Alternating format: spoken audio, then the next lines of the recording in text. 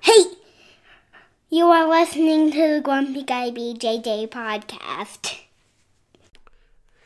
Hey, what's up, guys? Got to take care of a few things before we jump into this week's episode. First, our Ramping Isometrics for BJJ program.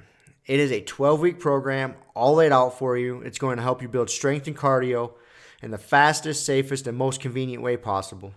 This is how James and I have been training for the past year, and we love it.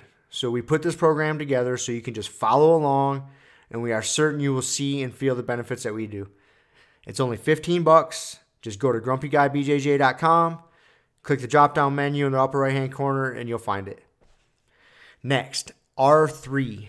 This is our K2 D3 supplement. It is a combination of those two vitamins, D3 and K2. These are two vitamins that James and I have been taking for a long time that really help us recover from hard training sessions. And for only $15 with free shipping, you get a whole month's supply. I was going to pull up some studies explaining the benefits of D3 and K2, but I'm not going to insult your intelligence and pretend to be a fucking scientist. I take it. It helps me recover. That's it. So for $15, check it out. And last but certainly not least, we have partnered up with Digitsu.com. They have a ton of awesome BJJ instructionals, and they have hooked us up with a discount code for our listeners. It's Grumpy10. So what you got to do is you go to Digitsu.com, which is Digitsu.com. Find the instructionals you want, throw them in a shopping cart. In the little discount code box, you type in Grumpy10, which is just GRUMPY and the number 10, 10. That's it, no spaces. Boom, you get 10% off. You're up and running. They got a nice app you can download on your phone. That way you can take your instructionals right to the gym with you, watch the technique, drill it. It's a pretty sweet setup. So once again, Digitsu.com. Discount code Grumpy10, GRUMPY10. Simple as that. To find all this stuff I just got done talking about, go to our website, grumpyguybjj.com. Click the drop-down menu in the upper right-hand corner. There, you'll subscribe to our newsletter for podcast updates. You'll find links for the Ramping Isos program, the R3 Recovery Supplement, and then under the Programs and Products tab, you'll find a link to Digitsu.com. And let's be honest, if you guys can't figure out how to navigate a website by now, there's nothing I can do to help you. So quit fucking around. Check it out, train hard, and let's get into this week's episode. 3, and here we are. Here we are in a new venue. New podcast mutt, new venue. We'll see how it all plays out. That's right. We've changed our environment, so see how our habits play out. Well, this was just so I could keep an eye on my new dog, Frank Sinatra, because the government mandated I got his nuts cut off so I could bring him home. That's right, yeah. So he's got stitches. Yeah. So I couldn't bring him over to play with Aka. Not yet. So he looks like he'll be a good playmate. I hope. Yeah, man. He seems like a good dog. Yeah, it was hilarious. So I got the animal shelter took him to the vet on Wednesday, the Wednesday morning, and then I picked him up Wednesday afternoon. Yeah. So when I strolled into the vet to pick him up, dude, all the girls there were like, "Oh my God, your dog is so awesome. He's so sweet." I guess he was just loving on everybody. And then so they were telling me about how he was just going from person to person, getting belly rubs and being super sweet. Then he looks pretty cool with his blue eyes and shit. Yeah. So they were going on and on about it. And then they're like, "Hey, we got a favor to ask you. Like, this doesn't happen very often." And they pull out this piece of paper. They're like, "This is a release because we took a ton of pictures of him and we would like to use them, like, you know, on our blog and advertisement and shit, if you don't mind." Just tell him, fuck off. And I was like, "Yes, but I asked for some steep royalties." No. Like, "Yeah, I'll take royalties and dog biscuits." Fun. But, so I had to sign they wanted me to sign a release so they could use his pictures. So he's already getting social media famous or something. Nice, man. Got to get him a hashtag for your non-social media presence. That's it. You can get Frank as Instagram account. He won't be on social media. Frank will be. But you can have Frank. You know, I've so there is channels on YouTube that people that have dogs that are like super popular. There's just one. He's like this golden retriever. His name's like, I've come across it because it just pops up in your feed once in a while because I look at dog shit. It's like Tucker. Oh, yeah. Tucker or something. Dude, millions of views. Yeah. millions of fucking views. I'm sure. So maybe Frank needs his own YouTube channel. I mean, that seems like a lot of effort on my part, though. Didn't like cat videos launch YouTube? Yeah. I think that was pretty much what people got it. Yeah. Used it for? Yeah. And they're like, oh, we can watch other stuff too, but it's still the most popular shit. Cute animals. People love cute animals. Well, that one Tucker Golden Retriever thing on YouTube. He's a pretty cute dog, and the chick that does it does it pretty funny. Yeah. It's pretty entertaining. So I can see why there's millions of people that watch it. Like, oh. Yeah. So I'm like, oh, I wonder if I can pimp Frank out and make some money off YouTube. Maybe, man. I don't know. That's becoming a social media influencer it's kind of like the modern day lottery. Whether it catches or not. Yeah. Yeah, better chances of being a YouTube influencer than you do winning the lottery, I would think. I doubt it. I don't think so. Really? Dude, if you think about how many I guess when you talk about like win the lottery, like what do you mean by win the lottery? Like the jackpot, biggest lottery. I'm not talking the $5 scratcher. I'll bet you got more. I'll bet you have a higher chance of making some money off the lottery than you do YouTube. But it's funny. I don't know, man. I mean, you think about how many people. Well, we get with Peddling Innovations, we'll get people sometimes who hit us up and they're like, "Hey, I got a YouTube channel and I want to review your pedals." And then you go and you look, and they've got like 5 subscribers. Mm-hmm. They've posted like 2 videos. You know, it's like just somebody who saw someone else who's doing that. So it's like, you know, you see that dog, and someone else is like, "Dude, I can do that." Yeah. And so they start some channel, and then they start hitting up like trying to, you know, advertising and sponsors, and it's like, "Look, I got this channel set up, you know, sponsor me, send me free shit." Yeah. It's like, man, that's not how it works. Not how it works. Yeah, I had a feeling that wasn't how. No, man, you got to put some work into it. Yeah, I'm not willing to do that. I got a lot of other things in my life I'd rather spend time on. Yeah. So, like I say, I entertain the thought for about 3 seconds. Yeah. Social media takes work. Yeah, it does. It's not nothing I want to invest time into. I hire people. That's what you got to do. I got a guy. I can pay him like $100 a month, man. Be like, hey, man, I want a YouTube channel for my dog. How much is that going to cost me to hire you to do $40 to have it set up. $40 to have a fucking YouTube channel set up. And I would just have to record videos and send him the videos? And upload. No, you can upload them yourself. Yeah. But once you've uploaded them, it's actually pretty sweet. I don't know why I waited so long to have somebody do it. But they put all the tags are already set up. And so, like, every time you post a video, it's already got, like, this, like, all the, like, stuff to optimize, like, the keywords and all that stuff's already set up. So you don't have to go in and fuck with every post. You just upload a video and hit publish, and it's like got all the shit done already. So it's nice. Automation is sweet. And then we got some Instagram, Facebook guys working for us. And they're doing. So you don't have to fuck with any of that stuff yourself? No, man. You just upload the photos or give him the photos. Or dude, whatever. They're doing it all. It's crazy. Yeah, they're going back, like, especially for Bike James, because I've been doing Bike James since, like, 2005 is when I put up my first website. And man, I literally have like 1,000+ blog posts on my at bikejames.com. I'm just doing it for so long, so I've got so much fucking content. And so these guys go to my site and they just like pull my content and create pictures and shit, and they do a great job. We don't do nothing. We don't have to do anything. Just tell them whether, like, give them direction, like, oh, you know, this is good, or didn't like that one, or let's see a few more, you know, ones that promote like our email signups or something like that. So, but so you don't have to mess with any of it. Yeah, man. It's one of those things that, why did you wait so long to do something like that? Because you've spent a lot of time doing shit, you know, on social media.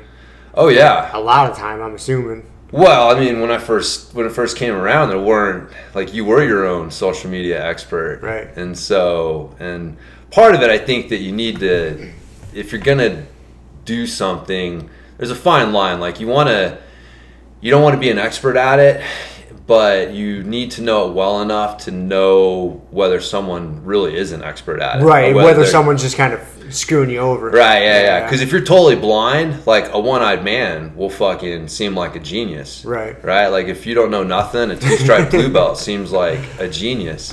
But so you need to know at least enough to know whether the person you're talking to is full of shit or not. But dude, even then, people, they get their buzzwords. They know what to say. They're just selling you shit. And it's like, that was like getting my Bike James site redone. That was, God, it was so fucking frustrating because I'm talking to the person. I'm asking the questions. And then you get like halfway into the process and you realize like, this motherfucker wasn't listening to me. They were just like, oh yeah, no, I know exactly what you need. Yeah, we can do that. Oh no, we do that all the time. And then you realize like, oh, wait a minute, that's not it. You weren't listening. And it was like the example I thought of, because I'm always like, thinking like I'm a trainer, a coach, whatever, is like you got like a trainer at a 24-hour fitness and they're really good at helping average people like lose some fat and get in shape, quote unquote. And then one day like a professional athlete comes in and he's looking for a trainer, and this trainer's like, oh yeah, I know how to get you into shape. And they're talking to the athlete, and the athlete's like, look, I got very specific things I want done. I need to, run faster. I need to, hit harder. Like it's not get in shape. It's specific shit. But, you get fucking people who don't know the we're going to have our first. Yes. We're going to have a grumpy guy first. Yes. This is going to be interesting. We're having an Ambush podcast. We got our good friend and training partner, Corey. The Maytag Mauler. Vendetti is coming over to fix my microwave because I ripped the fucking handle off like a gorilla, as you can see. Jesus, buddy. I was hungry one night. and he's coming over to fix it, but he doesn't know we're going to be here recording. That's right. And so we're just going to let him walk in. And we're just going to dupe him into being on the podcast. We've even got a seat for him. I pulled out a seat. He's ready to go. That's awesome. We'll see how he does this. Come on in, Corey. Welcome to the podcast, my friend. You are on the podcast as of right now. You are our first uninvited guest. Well, you were invited. You just didn't know what you were invited to. You didn't know that you were invited, right? We knew you were coming. You didn't know that you were coming. So that's what makes you the uninvited guest. So, have a seat, dude, if you want. If you got time, have a seat. Get on the podcast here, dude. We scheduled this specifically around you coming. Did you? Yeah, we did. We planned this last night. That's awesome. Yep, we wanted to get the Mauler on. So yeah, it was just kind of off. I was talking to James yesterday. I was like, "Hey, what time do you want to record tomorrow?" And he's like, "I don't know." He's like, "What do you got going on?" I was like, "Well, the Mauler's coming over to fix my microwave." And I was like, "Hey," I was like, "Why don't we see what time he's coming over and we can dupe him into being on the podcast?" Right on. Does that mean I'm gonna be famous? Possibly. Infamous. As famous as we are. Among the 200. We've got our 200 fans. That's my new dog you're messing with there. It's Frank. You met Frank? That's Frank Sinatra. No, he's only been home for a couple days now. I hope you don't mind eventually, though. Like, the problem for me is, in my mind, the most famous Frank isn't Frank Sinatra. Frank Costanza? It's Frank the Tank. Oh, Frank the Tank? Frank the Tank, man. No, man, he's Frank Sinatra. I know. But I gotta say, like, he's got a little bit of like he's got the muscular build, he's got the big head, like he's a little bit of a tank. Well, you have my permission to call him Frank the Tank. I won't call him. If that makes you happy. I won't do it. He's Frank. I'll call him Frank Tank. Looks like you got a new car over there. Me? Yeah. Oh, well, I mean, it's new to me, but it's new to you. I've had it for a little bit, probably about a year. Yeah. So. Nice jacket. Thanks. It looks familiar. Yeah. I can't remember where I got it from. Somebody pretty awesome must have gave that to you. Probably for fixing my fucking dryer or something. The barter system. Did you go on a train last night? No. Did you? That's enough. No. How's your knee? Yeah, how's the knee? We haven't talked to you about the knee. Good, actually. Yeah, I was actually quite surprised. They looked at it and said everything is good. So the MRI, there's nothing torn? There's nothing torn, no. They looked at it. They thought it might be meniscus, but he did a bunch of movements and stuff and said it didn't feel like a torn meniscus. So, I don't know what it is. How's it feeling now? It feels pretty good, actually. Probably scar tissue, man. Now that you have now that it's in your head that it's okay and not fucked up. It's okay. It still hurts every now and then, but nothing I can't push through. Yeah, that's good. I know you're not tearing it up. More. Yeah. So, sweet. Fucking A. What do you want to talk about, Corey? Yeah, drop some knowledge on Platform's the grumpy. yours. It's yours, buddy. Got Drop any some jiu-jitsu knowledge knowledge on- for us, man? What do you want to tell the white belts out there? Yeah, let's start there. Let's White. go. If you could go back and talk to white belt Corey. Yes. What advice would you give white belt What Corey? advice did I give white belt Corey? That's quite a- that's quite a or few just years white ago. belts in general. Come on, Frank. What's enough? Settle down and stop worrying about not being tough enough. It's good advice. That's pretty good advice. All right, come on. Uh-oh. Hey, Yeah, I guess for I don't know, probably till maybe about a year or two ago, I thought my problem and one of the problems with losing competitions and stuff like that was just not being tough enough. I don't think that was ever your problem. It's funny to everybody that I tell that to Laughs at you. because That's I hilarious. can be tougher. I just got to be tougher. I It's can gotta be squeeze out tougher. 0.5% more toughness. No, man, that's definitely not your That's not not your problem. not your problem. No. So yeah, that's good advice. yeah, kind of had the blinders on, I guess. It's hard to see yourself objectively. Yeah, You know. that's true. It is. As most of good us, to have people around yeah, most point of out your flaws. exactly, exactly. I think that's why the Mauler, right? Like that was more of a way to Yeah. point out like this is Yeah, it wasn't exactly a compliment, I don't think. No. It's like when people tell me. nickname, It's though. like when people tell me It's a that good I'm nickname, strong. Don't It's get like me wrong. I like the nickname, but I definitely don't think it was a compliment. That was Kevin inspired, wasn't it? Yeah, it was. I'm pretty Yes. sure that was from Yeah, Kevin. it started as Maytag Mauler. Yep, the Maytag Mauler. Oh yes. No, it's good. It's the nickname suits you sometimes. You got your one gear. So and then it's like I'm not being tough enough with this one pass. Right. But that's good that we're seeing other stuff. I think it's hard. I mean, dude, you get in there and you're fucking. It's hard not to get blinders on when you're rolling. Fuck yeah, it It's is. super hard. Like you tell yourself all the time not to do it, and have people tell you not to do it, and it's still like you get in there and it's like oh yeah, like I'm trying to, fucking tough my way through this position rather than change the fight or do something different. So it's It's usually not the answer. no. It's usually not. No. You know what I think is a good tool, but I don't think people do more, or I should do more of, is videotaping yourself once in a while. That's kind of Yeah, that helps a lot. Videotapes dates Seeing me, yourself. but you know what I mean. Fucking recording yourself, Yeah. just once in a while, man. Set your you'll phone look up. at yourself and be like, God, I look retarded. Yeah, because you think you look so awesome. You're doing Yeah. like, man, I'm like fucking Kyle Terror over here, fucking shit up. And you go home and watch the video. You're like, why did I do that? Why was I hopping around like I was a meth head? Yeah, video's good. And it's so easy nowadays. You know what I mean? With all our goddamn phones and whatever you got, it's so easy to record. Yeah. But we never do it. No. Very rarely do we do it. No. We You want something to drink, dude? You want water or Oh, something? I'm good. should For do now. more. Actually, recording. coffee. I can make some coffee. That sounds good. You guys fucking talk. I'll talk. It's not like I have to go that far to make some coffee. Make it all work. Yeah. So, all right. What else is new, Corey? Got a new truck. Did you? Yeah, see that A big ass truck out newish there? truck. I guess Oh, it's not really a new truck. It's just a big truck. New to you. Yeah, Looks it's very new. redneckish. It does, doesn't it? No. Thing's fucking. You got a Confederate flag flying from the back or anything? Oh, no. Confederate flags. Can haul some shit in that, man. Yeah, that's why I got it. If I get stuck somewhere, I know who I'm calling. It's the miniature tow truck, man. Move the fucking couch. Yeah. Oh yeah. Oh, I guess it's good. Yeah, trying to sell my Toyota. Just getting more equipment. Nice. Good shit.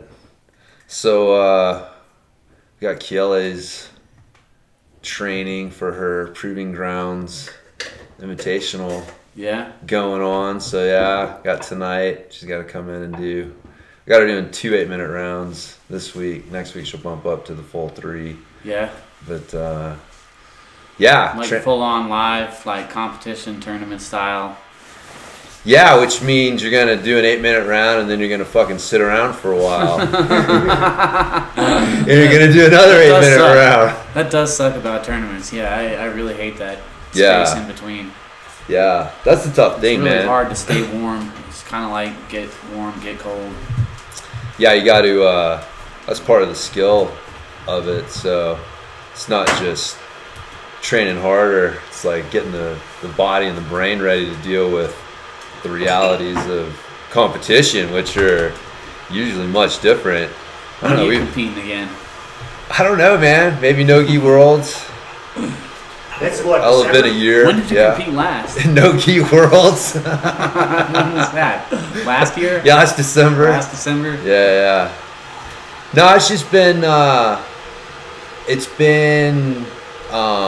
It's tough to get away and compete, man. Like, I mean, just in general, like where we live, it's not like living in Denver or you know, like some area where there's tournaments going on within a couple hour drive, so you could just make a day trip out of it. It's like if we're gonna compete, it's a trip. It's like you got to go, and I mean, we've tried. I remember with one of Kiele's competitions,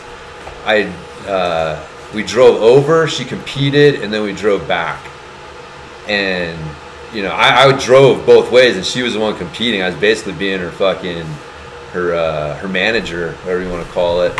And, but dude, that sucked. Yeah. You know, that's not something that you want to do, especially, I mean, I hate to say it, at 43 years old, man, that's a lot of time. I've done that before. I'm at one night I drove over to Denver, competed, and drove back the same day. Like, Yep. Yeah. Got here at like 4 o'clock in the morning. That was probably the most retarded thing I like how you stopped yourself. Retarded thing related to jiu-jitsu on that day. Okay, yeah. That year, that was the most retarded thing I've done. Yeah. Dude, I've done the same thing. Drove over there, competed, drove back. You know. Yeah. That's not safe. That drive back. It's not, man. No, It's not safe. It's not sustainable. I really don't remember anything between Rifle and Grand Junction. Yeah, it's not, but you know, so you do it once, just be like, oh yeah, that's why we don't do this. No. But yeah, if you're gonna compete, you got to stay overnight on one end, either drive up, stay, and compete and drive back, or even both ends. But then that's the best way. That's optimal, right? But optimal for your body, but for your bank account, it's not. No, right. You know, 2 nights. Then you got the extra night in the hotel, extra night and stuff, and all that other stuff. Yep. How's your knee doing? She's feeling strong. Yeah. Actually, I'm gonna start beating up women and children. I think. I don't want to wrestle with you savages yet. It's a good place to start. But I figure I can physically assault some women. Yeah. And be safe. Yeah. So maybe even some smaller white belts. Yeah. That, no big white belts that I can't just grab and control. Yeah. Possibly. Yeah. I was thinking about it. You know, there's a couple I got in mind. But I'll start with women. Yeah. Are you trying snowboard this year? Yeah, I'm gonna ski. I'm switching over to skiing. That's way better for your knees. Yeah, it's way safer for knees. You're trying to go on your third knee. Said no one to anybody ever. I still got the other knees never had surgeries on, so we can fucking go that route. No, man, I'm getting a whole alpine touring setup. You know, the kind of skis to where you lock your heel in, so when you're going downhill, it's just like an alpine ski. But then if you want to like climb uphill, you can pop your heel out, then you can go uphill like you're cross country skiing. Nice. So I'm getting the whole. So I already got the skis ordered. I'm just waiting for them to show up. My buddy Joel, firefighter Joel, hooked me up with a deal on bindings. Yeah. He can get me a deal on everything, nice. All kinds of gear. So. Yep. Surgeon gave me the go ahead. He's like, yeah, fucking, you'll be good to go, man. Start skiing. So. Nice. Sweet. I'm pumped. Yeah, man. We're good to get you back in there. Yeah, I'm pumped to start. I was even thinking about I might start beating up some women tonight. If there's some women to train with that can physically assault. Yeah. I'm sure Angela will take it easy on you. Yeah, she'd be an easy one. I'm going to go tonight. Start with. Have you trained since you found out about your knee? I haven't seen you. Oh, yeah. Yeah, a couple been times. In there.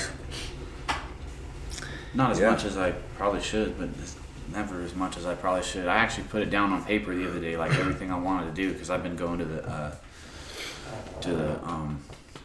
Mesa Fitness while I thought I wasn't going to be able to use my knee for a while. All right. And I was hitting that pretty good. But I put it on paper the other day, and I was like, man, everything I want to do, I'm going to be working out like 20 hours a week.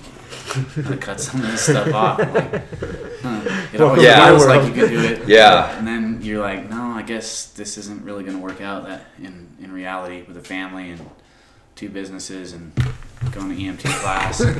Yeah. That's right. I forgot you were doing the EMT thing. Yeah, what is up? Yeah, I thought I heard something about that. What is, you just need something else to do? You Just bored? need something else to do. No, I don't know. I'm going to try and get on with the fire department here pretty soon. Yeah? Yeah. Just because something you want to do? Or, I mean, Yeah, just something I want to do.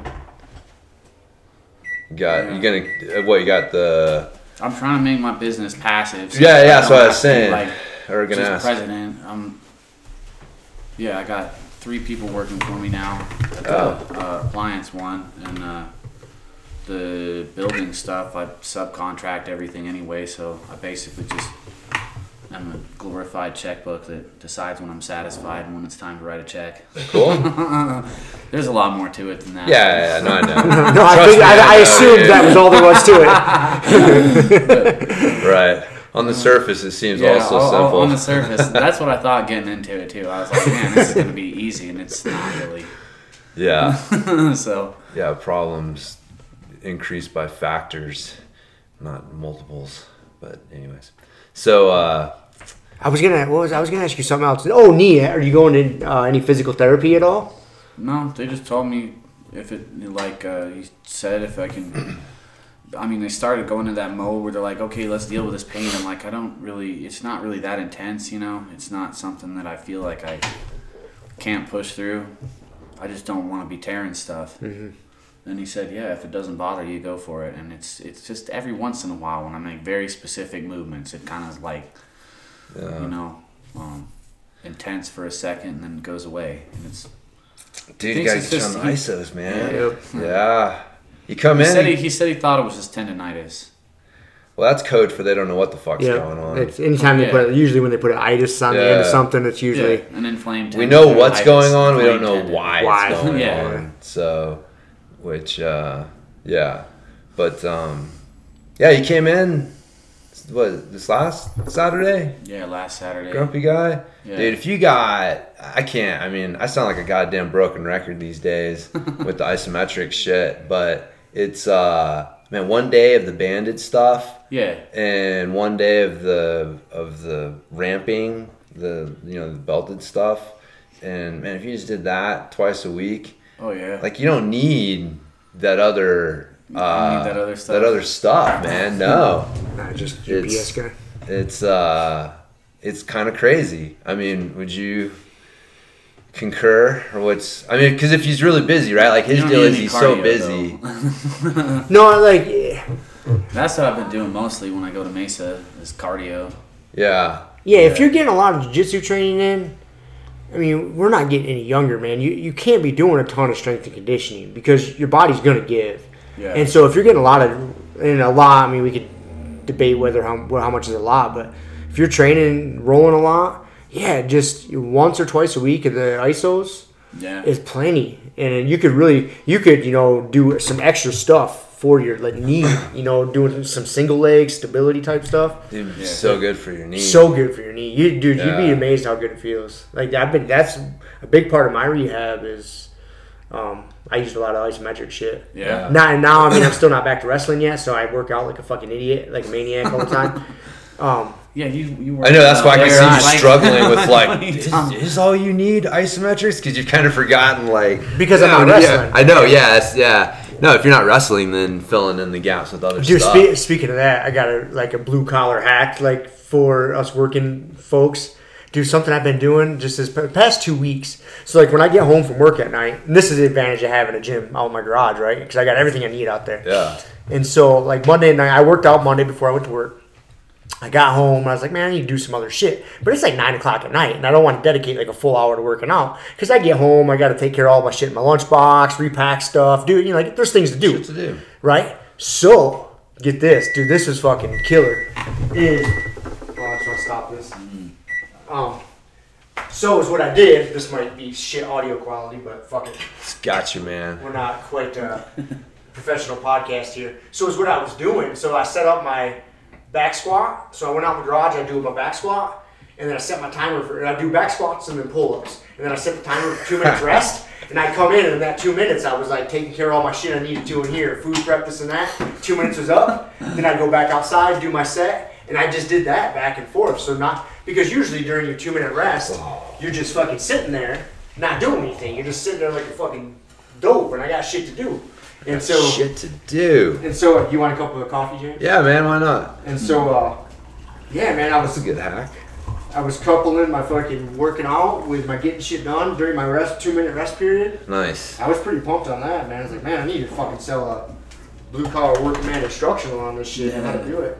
At that point, I think I'm working too much. I need to figure out how to work less. All right, here's you guys' coffee.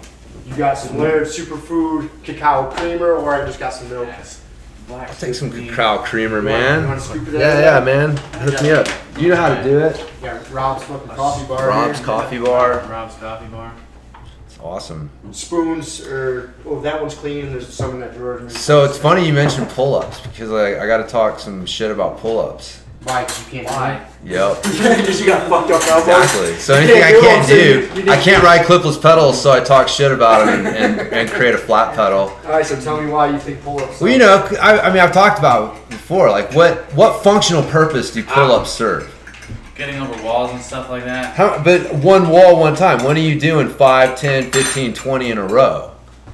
So I'm not saying a singular pull-up, the ability to pull your body weight up, isn't functional. I'm saying the exercise of pull-ups, where you are doing multiple reps in a row. Like, what functional purpose does that serve? What are you simulating in real life when you do that? American Ninja Warrior course, obviously. Again, though, man, like it's you pull yourself up and then you're doing something else, and then you pull yourself up, and even climbing, you know, is like it's a coordinated effort between the exactly. I actually took some classes on that a long time ago. So I've been I've laughed at Rob about this a couple times because he loves his pull-ups. I do all sorts of versions of them. Oh, I know, dude, and your shoulders love them too. And Thank you. Saying I'm getting jacked? Is that what you're saying? Yeah, is that what that is? The tension. That's how I took that. No. But so Kelly and I were talking about it the other night, and we came up with what it is. Okay, so say someone throws you down a well, okay, and you got to climb up, and say there's like a bar or there's something across the top of the well, and you get to the top of the well and you grab it, and now you got to pull yourself up and see if they're still there. Right? They threw you down once, and so you don't want them to throw you down again. And say they're there, and so you drop down. And then you pull yourself back up to see if they're still there. And then they're still there, and you drop back down. So you may have to pull yourself up and down a few times before they leave. So I stand corrected. There is a functional use for pull-ups. Okay, so if you find yourself down a well, and you got to repeatedly pull yourself up to see if the people who threw you down are still there, I can see why you need that in your program. So, okay. So I think this still falls into the category. James has fucked up elbows. He can't do pull-ups, so he tries to reason his way out of it. That's okay. Because they're a great strength building exercise. Are they? And what is strength? Don't get me started on that. Right? Okay, it's a movement. You can't use a movement-based. And so we've exercise discussed the term functional is kind of bullshit. This functional training, right? Right. And your training program should be filling gaps that you're not doing in your outside life. So unless you are getting regularly thrown down a well and having to look for your assailant up above, you're not doing reps of pulling yourself to the top. So your training program should fill that gap in case that happens. For said well throwing. I agree.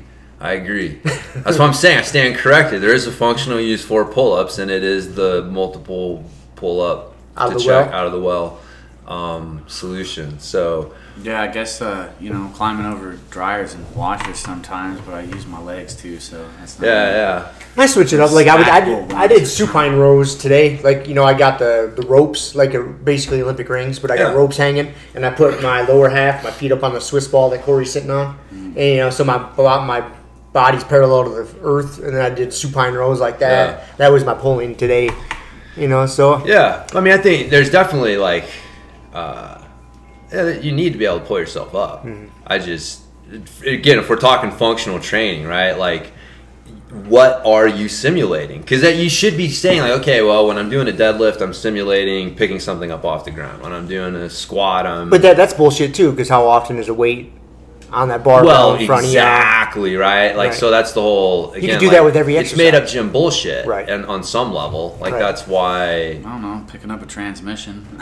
But again, like, it's not balanced. But it's not going to be, you it's not know. going to be even Balance. balanced. Right, yeah, like what's more, and so again, it's all on a spectrum. Like if you're looking like back in the day when we did bodybuilding training and it was training by anatomy, right? So you did hamstrings and quads, and you're doing leg curls and leg extensions and shit like that. You know, is a deadlift more functional for an athlete than a leg curl or leg extension, right? Like all things being equal, right? Like you can always create a scenario where you could argue either point, but I would say yeah, right?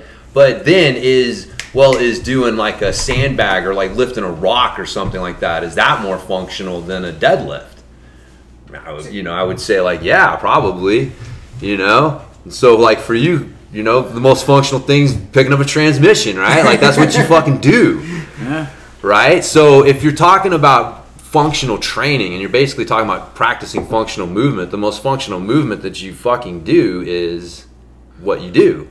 What you do for a living? What you do in your everyday life and for your sport and stuff like that. And so that's why like I'm convinced like using movement-based training to build strength is the wrong way to go about it. Like if you're moving, you're not building strength. You're building movement. You're working on like that, your ability to apply tension to a movement, not the actual skill of creating tension and how you're creating the tension. So like isometrics is the only way to work on that like elemental nature of strength, which is tension, right? And then everything else is applying tension to a movement. And if you're trying to use a movement to build strength, then you're kind of going about it backwards.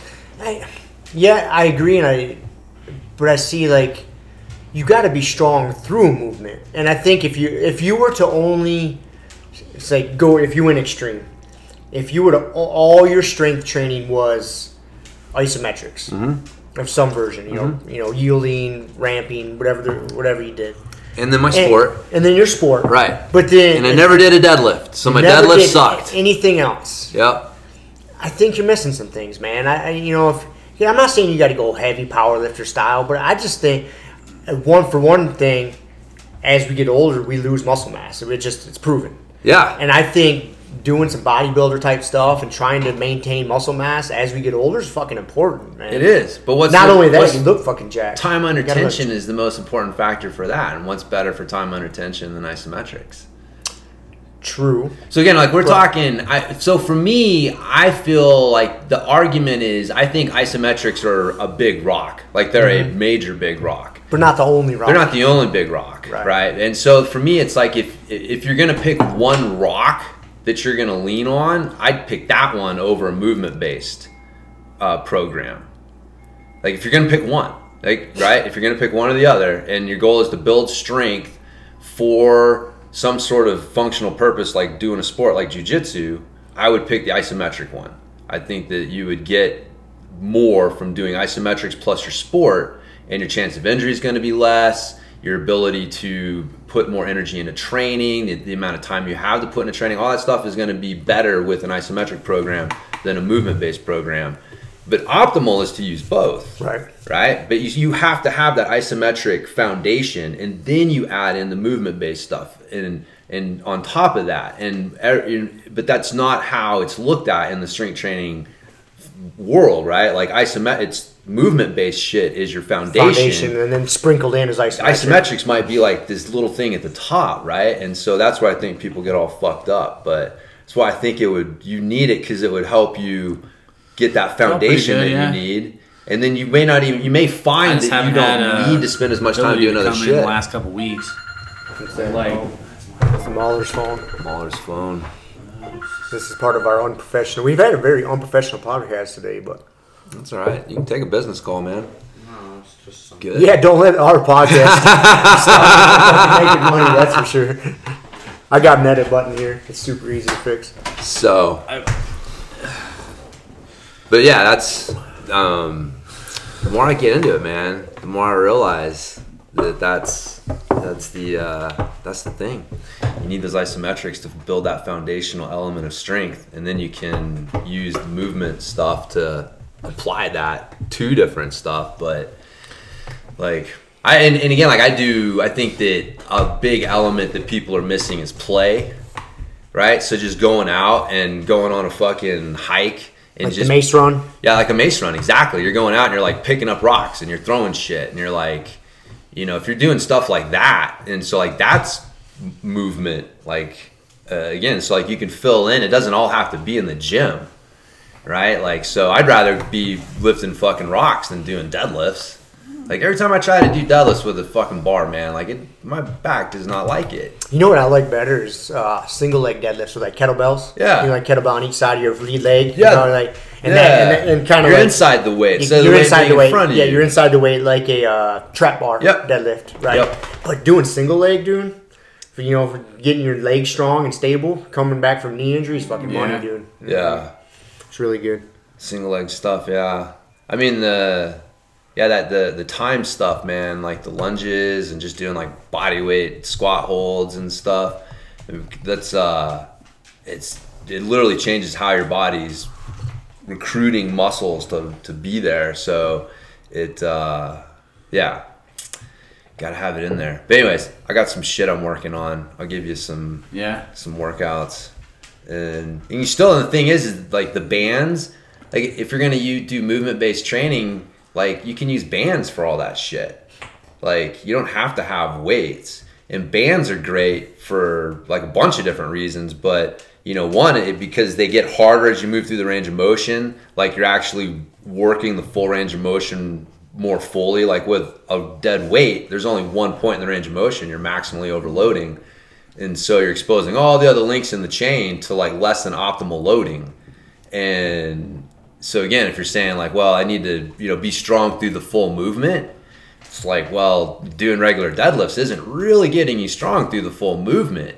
It's you're doing the movement, but you can only argue that you're getting stronger in one point of the movement, because that's the weak link. That's the point that's getting overloaded. That's the only thing that's actually, you know what I mean? Like the rest of the movement isn't actually getting stronger. Well, and that's why, like the West Side guys, they do rack pulls, lifts off pins, different heights, deadlifts at a deficit. They'll be up on fucking plates and boxes and shit for that exact principle. Right. It's because when you are doing deadlifts, it is. But again, their sport is lifting weights. weights. Is lifting that weight. That is their move. Yes. That's like us drilling arm bars. Exactly. So if you peel back like what they're doing, what is practicing their sport versus strength, what are they doing to kind of build those foundational elements of strength, and you were to separate those things, like you would see the isometrics and the bands and the chains were the things that they were using for that, and then they had others, like the heavy, a lot of their weightlifting shit was practicing like specific shit for lifting weights. Mm-hmm. And if that's your sport, and so for us, you can get rid of all that shit and just put in jiu-jitsu. See, I think that's a lot. That's the formula. We've talked about that before. I think a lot of people fuck that up. Is they look at strength training programs and they get strength training programs from people that is their sport, is strength based sport, and so that's what they're doing. That's what I should do. Olympic lifting, or powerlifting. You're missing the picture. You're missing the big picture here. So you try to custom tailor all of your stuff to jiu-jitsu, both of you? Yes. Basically, basically. It's not really that we custom tailor. It's not the workouts. It's not like I'm going like, kind of yes, kind of no, but it's more like I'm looking at my workout program has to help my jiu-jitsu.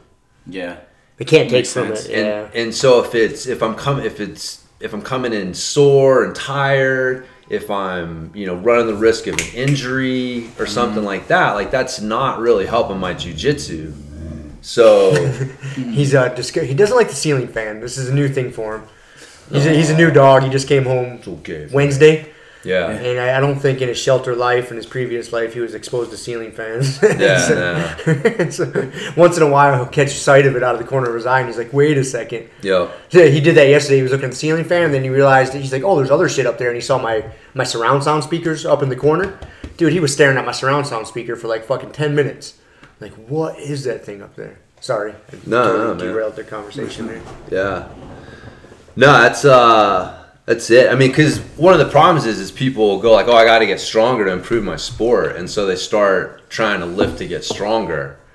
right? And so, but there was a good quote I read the other day. Is like when a measurement starts to be used as a goal, it's no longer a good measure. And so if you're looking at, okay, a good jiu-jitsu athlete is, if you were to measure them, they tend to have better strength to body weight ratios than your average guys, right? So they can deadlift more weight. And so then you look at it and you're like, well, the better guys can deadlift more weight. So that means that if I deadlift more weight, I'll be better at jiu-jitsu. And so then the deadlift becomes the goal. You start lifting to improve your deadlift. And now it's no longer a good measurement. Like it should be like something you go back and check on occasion to see, like, is my overall program doing what it needs to be doing? And if it is, you'll be able to deadlift more weight without trying to deadlift more weight. But if you're not, then you should be going back to your overall program and being like, well, why do I not have the strength to weight ratios that I need, to be successful at the sport? But yeah, that's where we get backwards. That's, I've fallen into that trap. It's I've super definitely fallen easy. into that trap. It's really easy. You're like, if I'm stronger, I'll be better. And so what's the best way to get stronger? I need to lift more weight. So that becomes the goal. And that's again why I like the isometrics for strength, because you're not lifting weights. You're building strength in a safe way, and then you're using the movement-based stuff just to practice movement. And so you're not going 100% on it because there's no need to. And so you keep yourself safe because you're not pushing the limits like you are if you're trying to use, like if you're trying to use deadlifts to get stronger, you're gonna have to lift some fucking weight, right? But if you're just using it to practice picking shit up off the ground, it's like, whatever. I lift what allows me to do it right. Yeah. Right? Like doing arm bars, only go as fast as you can do it right. Only lift as much weight as you can do it right. Like if you're practicing something, it's different. But if we're trying to use arm bars to get in shape, right? Like, yeah, right? I mean, you can see that though. Like you look at someone who's really good at the arm bar drill and they're like, and you're like, oh, they can get in 50 in a minute or whatever. Right? I'm just pulling a number out of my ass. And then you're looking at it and you go, well, if I can do 50 in a minute too, I'm going to be better. Like the better guys can do this, so I'm going to train to do that. And you just like, that's your goal. Like instinctively, like that's the wrong way to go about it. Like as your arm bars get better and as your movement gets better and as these other things get better, that drill will get better. So that drill is just a measurement. It's not the goal. And so, but that's how we get it turned around in the gym. We go in and we're like, oh, the better guys can lift more weight, so I need to lift more weight. And it's like, no, dude, you don't need to do the arm bar drill faster, right? You need to get better at your arm bars. Like you need to get better at moving. You need to get better at the foundational stuff behind that, and then that'll just fucking manifest itself.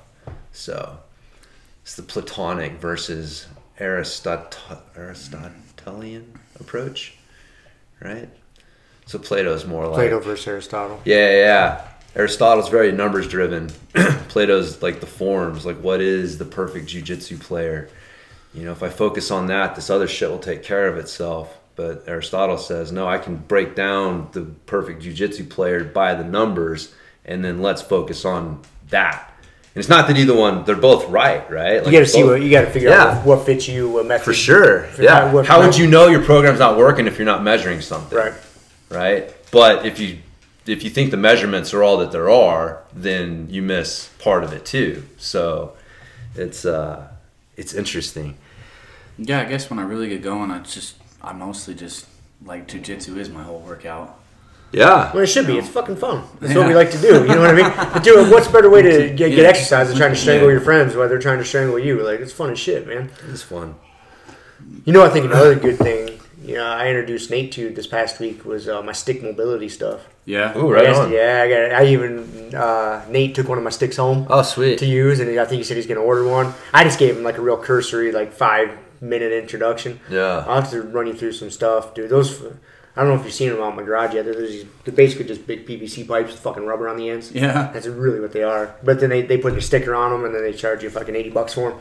But they're a good tool. They really are. I think, working on mobility stuff, I think would be helpful for you too. Probably, yeah. Yeah.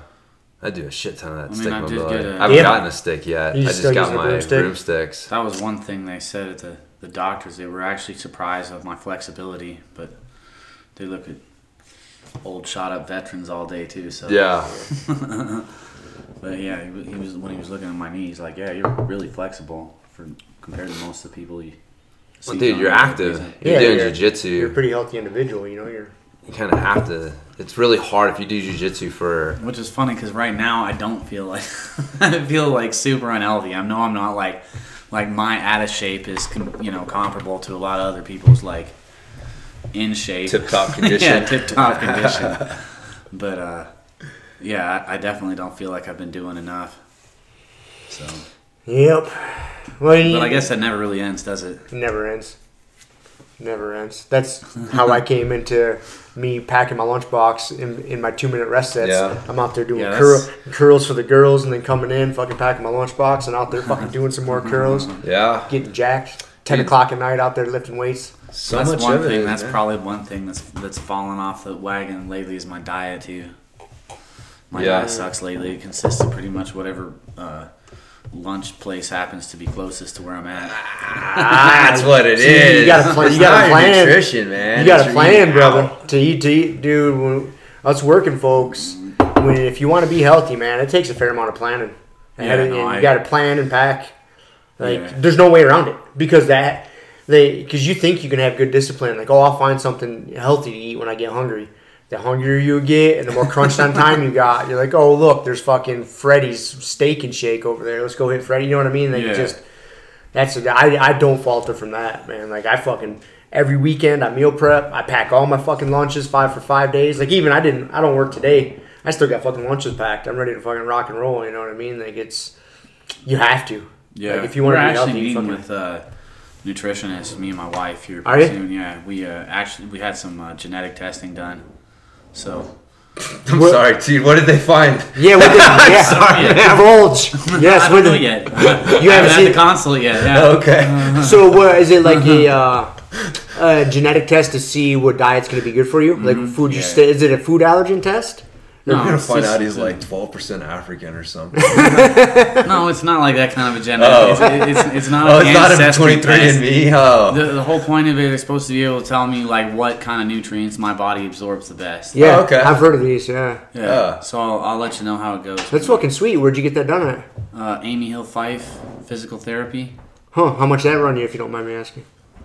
$500 each. Oh, really? It ain't cheap Yeah, then, it's huh? not cheap. No. Well, yeah, nothing will get commitment like $500. No. I'll bet you'll do what she says at least for a bit. She might tell you you're good to eat donuts, and then you're fucked. You're gonna be eating donuts like crazy. Yeah, I've already been eating donuts like crazy, so nothing really changed that much. Yeah. James likes his donuts. That's why I brought him Oh, I up. like donuts, man. Donuts are the best, dude. I just can't have them around. That's the thing. Yeah, you freaking like I try to tell my wife when she goes to the store sometime, I'm like, grab me a donut, and then she'll come back with like Oh, after they've closed it all out, if one of Yeah. those things is 6. It's And I'm such a just great like- deal. It's Yeah. like, no, I don't. Doesn't matter. Dude, I Yeah. Cause I'll eat them if there's Four of them will fucking. be gone before, Yes, dude, before it was- we even go to bed. something. Oh, we were at Target the other day, and there was a sugar cookie that was calling my name. Yeah. And Kieli's like, we can get this box of sugar cookies for like, just a little bit more. And I'm like, no, you don't understand. I'm not looking for the best deal. I want this one sugar cookie, That's it. and I don't want Yeah. any more. Because if I buy 12, guess what? I'm eating 10 of those. Yeah, Eat 'em exactly. all. 10 of those in like 10 minutes. Yeah. On the way home, and then your stomach hurts. Yeah. I've been there. Yeah, man, it's those habits. That Atomic Habits book was great. That's a good book. Yeah. Oh yeah, I read that too. Did you? Have you read it? James Yeah. Clear? That's a good book. I got Shiloh Power on of it Habit? now. No, Atomic Power Habits Habits. different. Atomic Habits. Yeah, the Power Habits. That's a good one too. That's a good one different too. That's a little older. Dude, One's that's been out for a few God, years. Is that the Stephen Covey book? I can't remember who wrote that. No, it's not Stephen Covey. It's I forget. I listened to the audio book. It was a while back, but yeah, the main takeaway I had from that is like you can't break bad habits. You have to replace them with other habits. Like you're talking Atomic Habits. No, Or, like the Power Habits. habit Yeah, or whatever. it is, Yeah, like you're not, and within that, you like creating good habits is centered around like your environment and the triggers in it, and so yeah, it's all, you're not gonna break a bad habit. You gotta create an environment where you're gonna have a good habit take its place Yep. instead, and so That's I know Shiloh. We had to hit a hard reset on her. Man, she was just had all these bad habits, and so I walk into her room and I'm like, it's just covered in so much shit, man. And it starts when they're little kids, right? Like they just get toys and then more toys, and then they get stuffed animals. I try to stop them from getting toys and more toys. It doesn't work. It doesn't Everybody work. that comes over to our house brings our kids something. Oh my God, yeah. Stop, So please. they grow up in this chaotic environment, and then all of a sudden they're 14 years old and just completely at the mercy of their habits. And I was like, that's it.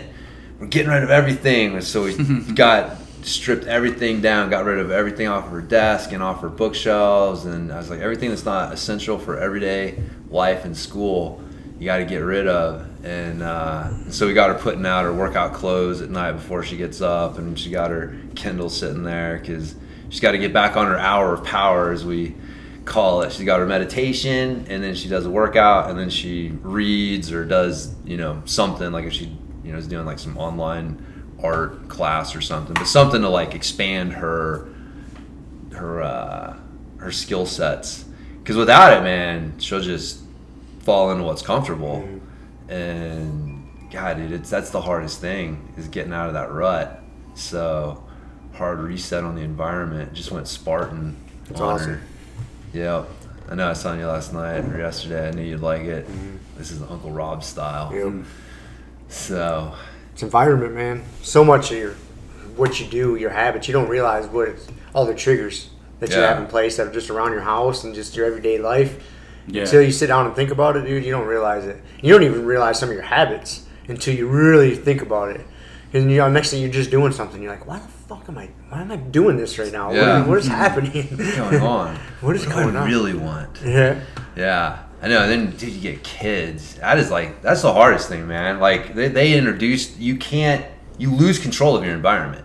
Yeah. Like once you introduce kids, I mean, on some level you lose control of it when you introduce like a significant other.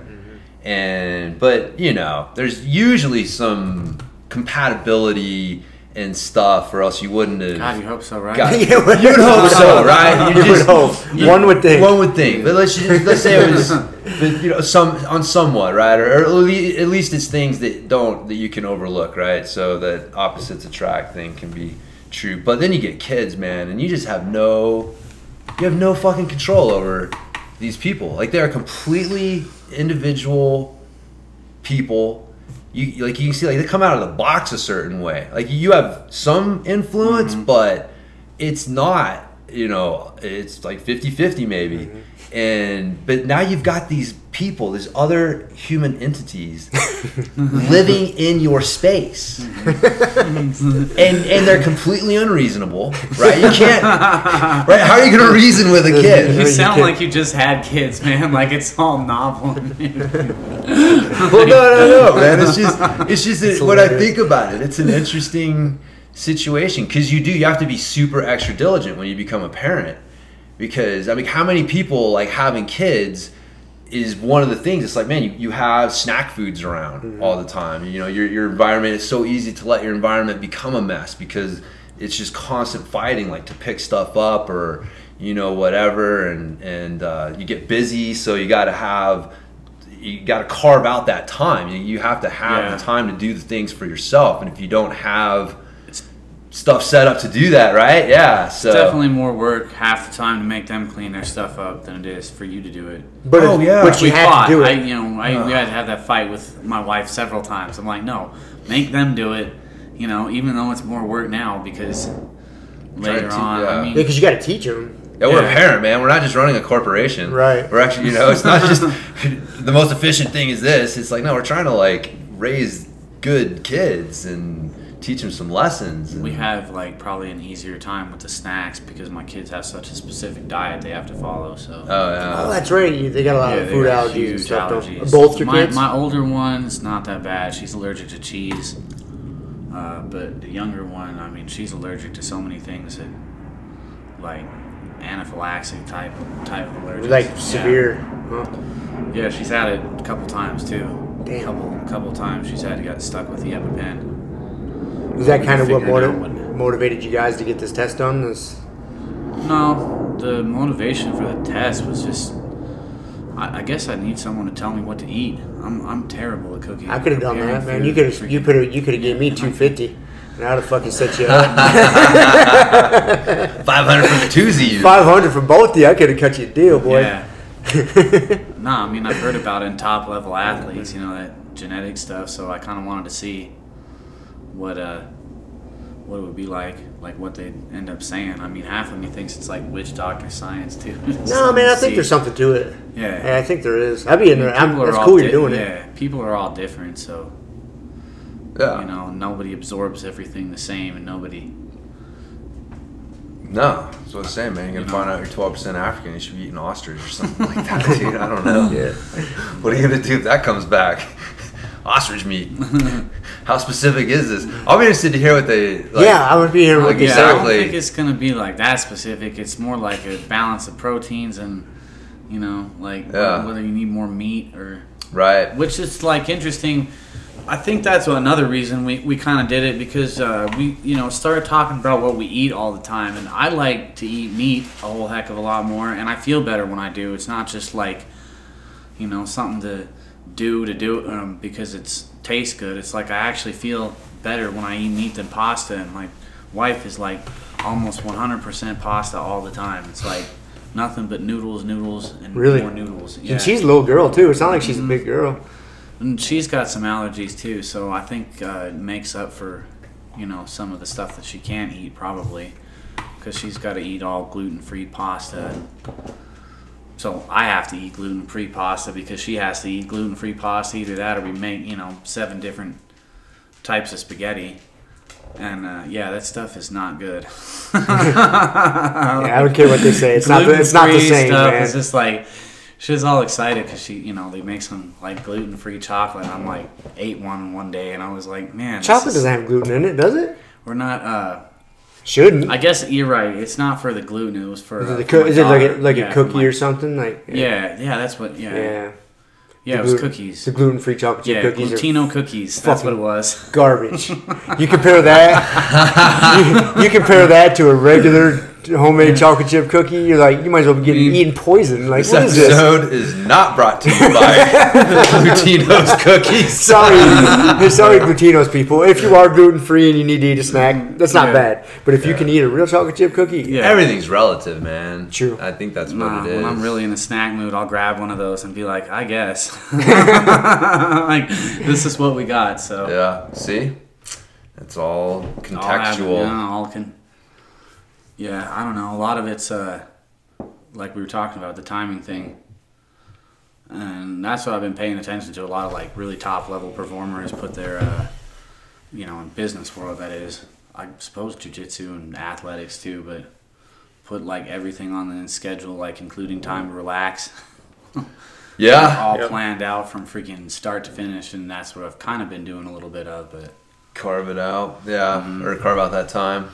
Yeah. Man, I'll tell you, there's a fine line, right? Like, because, again, there's a tension between the two extremes. Like, Yeah. no planning at all versus, like, down to every 15 Over-planning. minutes, you know exactly what you're doing. Like, and I've tried both, and it's difficult to maintain. yeah, Especially if you have a family, man. Like, I hate to say it, but so many people oh yeah, who are your family derails you from that. Oh my stuff God, like yeah, nothing. man. Like What are you gonna nobody's do? Business. It's just like like, oh, I'm sorry, sick daughter. I can't like help you today. You're not on the schedule. Like, Yeah. I'm supposed to be. I got my bench press scheduled in. Yeah. How am I going to get jacked? I got to whatever fucking business thing I got, and so it's you definitely got to find the balance between it. It's something I had to do too. I had just recently, man. Because you find yourself floating right between the extremes, and I'd gotten way too floaty.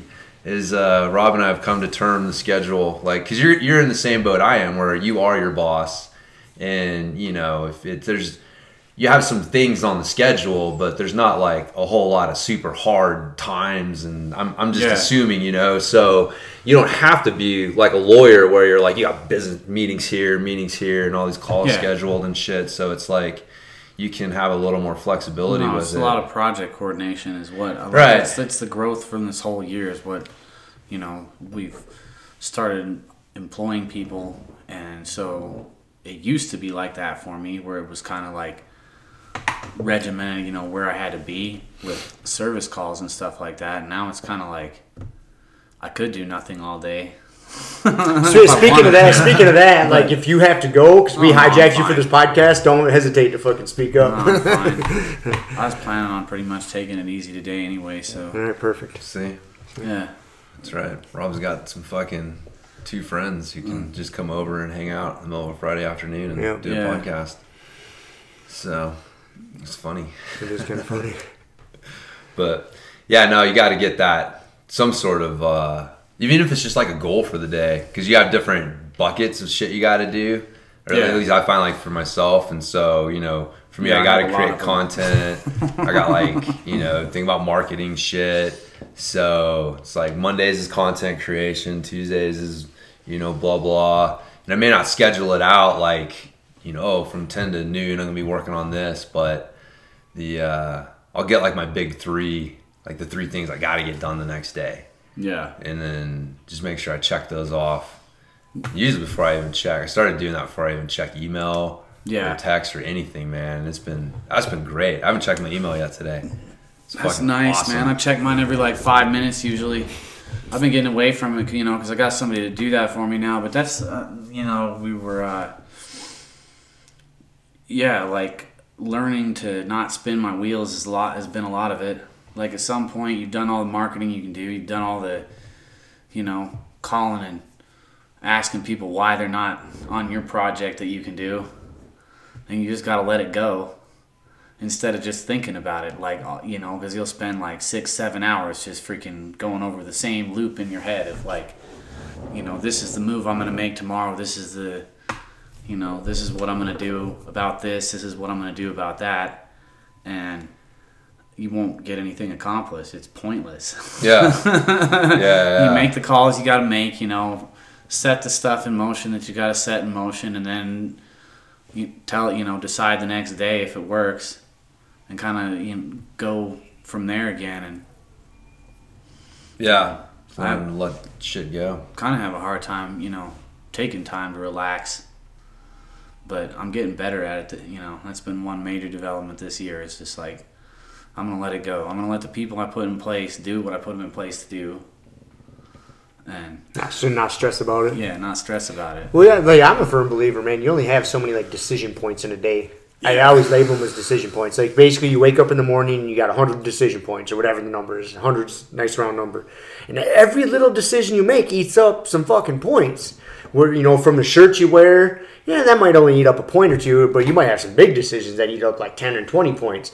Dude, and I feel that way because by the end of the day, sometimes on my work days, I get home, 9, 10 o'clock at night. I'm not making any fucking adequate decisions. Somebody asked me, like, hey, what are you doing tomorrow about this? I'm like, man, I don't fucking care. You just tell me what to do. You know what I mean? Just tell me what time to be. Because you only got so much resources, like battery life. You might be up physically moving and doing stuff, but you're not mentally capable or emotionally super strong to take care of shit. Yeah. Maybe that's just me, but. You can feel the difference in the energy level it takes, too. Yep. To just spin your wheels and stress out about stuff. Stress takes a lot of energy. Yeah. And then you end up finding yourself stressing out about shit that you really can't control. Yeah. And I think it's kind of what you're saying. Like, you put this certain things in place. You hire people. You do this. Yep. And then you can sit there obsess over it. Fuck, is he going to do this right? Or is he going to, blah, blah, blah. And that's not doing you any good. You just got to kind of see what happens. Yeah. You have a little more control over. I think the things like I'm more referring to is like how much, call stream is coming into the appliance business. Like, it's like, okay, we need to up the marketing and we do some stuff. You got to wait to see what the results are. Like, no matter how much I think about it, like, the schedule doesn't get full by me just staring at a computer screen and trying to figure out, like, why we're not getting this or why we're not getting that coming in. And yeah, that's the tough thing, man. Because when you're the technician, it's like you can just. Yeah, I put in more hours. Right? I know that if I'm working and when you're, because there's a lag. I'm trying to keep other people's schedules full. Yeah, there's a lag between your decision and the results from it, and it's tough to do something like today that's going to see results today or tomorrow, kind of thing. Yeah. And, you know, when you're the only technician, you can go home and you're not, you know, burning up somebody's paycheck. But like if I send my people home, you know, like once in a while it's cool, but if it starts getting, you know, like half week here, half week there, they're going to start looking for somebody else to work for. Yeah. So, you know, I got to like find them stuff to do or like keep them employed even though they're not making you money. Yeah, exactly. Go organize the trucks, re-inventory this, re-inventory that, like clean some stuff. Keep them there so that they're not tempted to go look for something else to do. Yeah. Is that one tech you hired working out pretty good? The one, because you hired him like last year when we were snowboarding and shit, yeah, man. Like I guess it was the beginning of this year. He left me, and I got 2 other ones. I got one guy that came over to me from Sears, and then just hired another one. So I got an office manager and 2 techs. So it's pretty healthy weekly payroll, you know. It gets sideways fast when. The fucking Bed Daddy Enterprises over here, man. I know, man. Check this out. I know. That's pretty sweet. Yeah.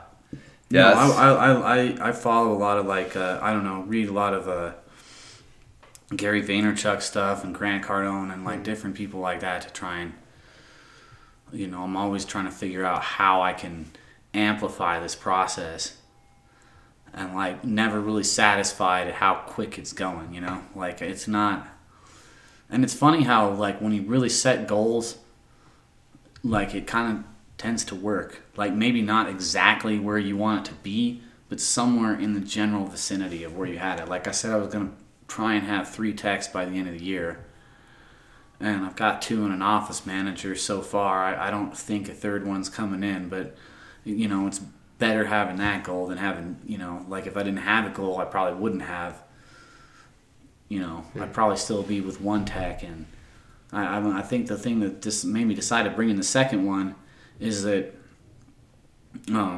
it was like I didn't want to be too reliant on one, you know? Like I was like, because that's what happened with the first guy you were talking about. He quit, not really suddenly. I mean, he gave me his 2 weeks and everything, but it was a bit of a shock because I thought he was pretty happy and everything was going smooth. And then he's like, his life situation changed and he needed a job with health insurance, which I don't have the capability to provide yet. And so he was like, I'm out in 2 weeks. And I was like, man, this is really like kind of just torpedoed everything I was doing. So now I got more than one, you know. So now I got more resources, and the more resources you get, like if you look at like big companies, they don't think about it. Like the top level guys come in, make some decisions, and then like wait for the results to come in, you know. Yeah. But the bigger the ship is, the quicker it crashes, you know. So it's like when you're something small and agile, you can adjust a lot faster, and the bigger you get, the harder it is to like. That's why these giant companies go under before they even realize what's going on. You know, you lose like billions of dollars 1 month, and then all of a sudden, like they're like, "Hey, we've got no money." Like, how did that happen? It takes a long time to steer a big ass ship. Yeah, exactly. But yeah, no, it's true. I remember running my gym, had the same thing, man. Had trainers, and you know, if they called in sick or something, it's like, hey, who's next on deck? It's like, oh yeah, it's me. So yeah, you got to have a couple.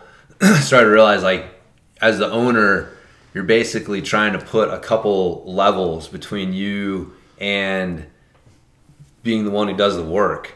yeah, Because otherwise, it's kind of an illusion almost. Because if there's just one person between you and the work, and there's no other buffer zone, it's kind of an illusion. Because if that person goes or they get sick, it's like, no, you're really back there. You're the backup. You're on the bench. Like, you're not really out of it. You're on the bench, and that's different than being out of the rotation completely. And Yeah, and you gotta let your people do what you put them in place to do. That's another mistake I see a lot of these guys make. Like, there's a hotel I was actually gonna buy, and I was watching, you know, I was gonna run it like a hotel without the hotel, and you know, run it on Airbnb so that like there's no like office staff. Like you don't need somebody there 24/7 to check you in because payroll's a huge expense, and so they had somebody there checking people in, and they had somebody else sitting behind that person checking people in dissatisfied with the way they were doing it the entire time. So it's like you might as well not even have that guy there if you're going to want to do everything yourself. You know, like basically he's just there so you've got like feel like you have a buffer between you and the customer. And I see so much of that, like everywhere, like all around different businesses. You know, I see like especially service companies. And I can use technology to create that Oh, buffer. yeah. Like so, like the Exactly. Airbnb thing is that like it's basically serving as that check-in person. So yeah, and it's funny. Like the customers, obviously, I know you feel the same way. Without the customers, there's no money. So it's not that we don't like our customers. It's just that they're a needy bunch of people. Yeah. They're very needy. Oh, they are. No, they're So. And that's another thing we started doing. Like when I hired an office manager, that's what I hired her for, was to go like actually do reviews. And like we were talking about the difference between like a fake level of satisfaction on Facebook where you got 46 5-star reviews, but like nobody's really going to recommend you, versus like actually calling people the next day and asking them how things went and fixing it if it isn't. I think that was another one that was like sparked off of some little short video that I was watching that came out that was basically like, don't ask for the feedback if you're not ready to hear it. Yeah. It's like, Yeah, it's true, man. Yeah, it's funny. Yeah, people are like, "Oh, give me your feedback." They just always assume it's going to be good. Yeah, I can see that being pretty easy. Like in your business. You send your tech out, and according to him, everything went good. So that's the person you call to get the feedback. But he goes out and does a service call, and shit didn't go quite sideways. You could be like, I'm not going to call and ask that person's feedback. This one might sting a little bit. I'm going to avoid that way. I can see definitely. That'd be easy to do. It's very easy to do. Yeah. For a while it was like I was scared to like ask for reviews from people that that I wasn't sure were going to freaking give me some. Solid advice. I mean, it starts out a lot of it also starts off like when you're new, and I wasn't new. I just didn't really care that much about marketing for 10 years, and then all of a sudden I was like, I'm gonna do this different. Like, but when like coming out on Google, like if you've only got 1 star and somebody's mad about something, like they can really take your freaking stuff down. So you got to get this like giant plate of armor by asking every single buddy, how are we doing? But then you got to be ready to actually hear that feedback too. So yeah, that's a huge difference. That's kind of a delicate dance. Yeah. I know. It sucks too because that like there's no way that everybody's going to be happy. No, and some people, a lot of people are. I would say out of people that if you're doing a good job, right? Like if you're really making an effort to do a good job, then you're gonna take care of most people. But sometimes shit's just gonna happen. Yeah. And it's like listening to them and like I said, being willing to hear like, oh yeah, I can, and we've never had that happen. I never thought that could happen, but now I know, and we can change it. Versus, dude, I had some fucking dumbass the other day came and posted a review on our pedals, and he was mad because he contacted us, and he was like, basically with the pedals you got the axle, and the axle there's 2 bearings and a bushing that it sits on. It's a simple little system, and double bearing, single bushing, kind of the industry standard. And this guy contacts me and he's like, hey, you only sent 1 bushing with the rebuild kit. And the rebuild kits come directly from my manufacturer. Like, it's not like I'm going to fucking, Home Depot and putting them together or something. And I'm like, well, it only needs 1. And he's like, well, there's room here for 2. I'm like, man, I don't know what you want me to tell you. Like, you only need 1. And he came and he posted on his review, and he's like, the owner doesn't know his own product. And there's room for 2 bushings, and he says there's only you only need 1, and so I wouldn't recommend buying these pedals from a company that has an owner who doesn't even know his own product or something like that. And I was just like what the fuck, man? Like that's not like you didn't hear the guy didn't hear the answer he wanted, so he just assumed he was right Pretty and you much, weren't. Yeah. No, that's like 99% of freaking I don't know. Like, I got like one specific position. If that's like pretty much all she does is puts out fires like that, because people are just nuts. People are nuts. It's funny. You're in a little bit different position there than was I am. one Because guy I go firing back that on. told me. There's one guy that told me that he was like, he was having issues. It was a Samsung under warranty, and he was having issues with it. He told me he was going to contact the owner of Samsung, and I was like, The owner of Samsung, huh? I was just like, good luck. it. Like, yeah, you Mr. let me know how that Samsung goes. is out right now. Last I heard. What you're gonna get from the freaking 800 number Oh my god. is a giant call center. Dude, old people crack me up like that. I remember my dad used to get fucking pissed off about shit. Like, he got mad one time because he had like the Roku or whatever to get your streaming TV or whatever, and so they're trying to watch a movie and it kept cutting out on him, and it's like, dude, do you know how many different variables there are with this scenario right here? And but he's convinced, but he calls them up, man, and he's pissed off that he can't like get someone on the phone to help him. They're like, Yeah. and it's like, dude, what do you want? There's nothing that they can do. But you know, back in the day though, man, That was how you did it. Man, that's how you did it. People went from being mad to freaking about that you couldn't like walk in, that they had to call somebody, and then there's an acceptance to call centers, and then now it's like everybody's on email. Like you can. It's hard to find a phone number for a lot of companies. So, like, I'm kind of going through that old man phase. Like, this is bullshit. I want to be able to call somebody. Although, man, I will say, I mean... But from the flip side of the coin, like, running it from the other side, I'm kind of trying to head that direction with my business, too, and talk all of these people into scheduling online. And people...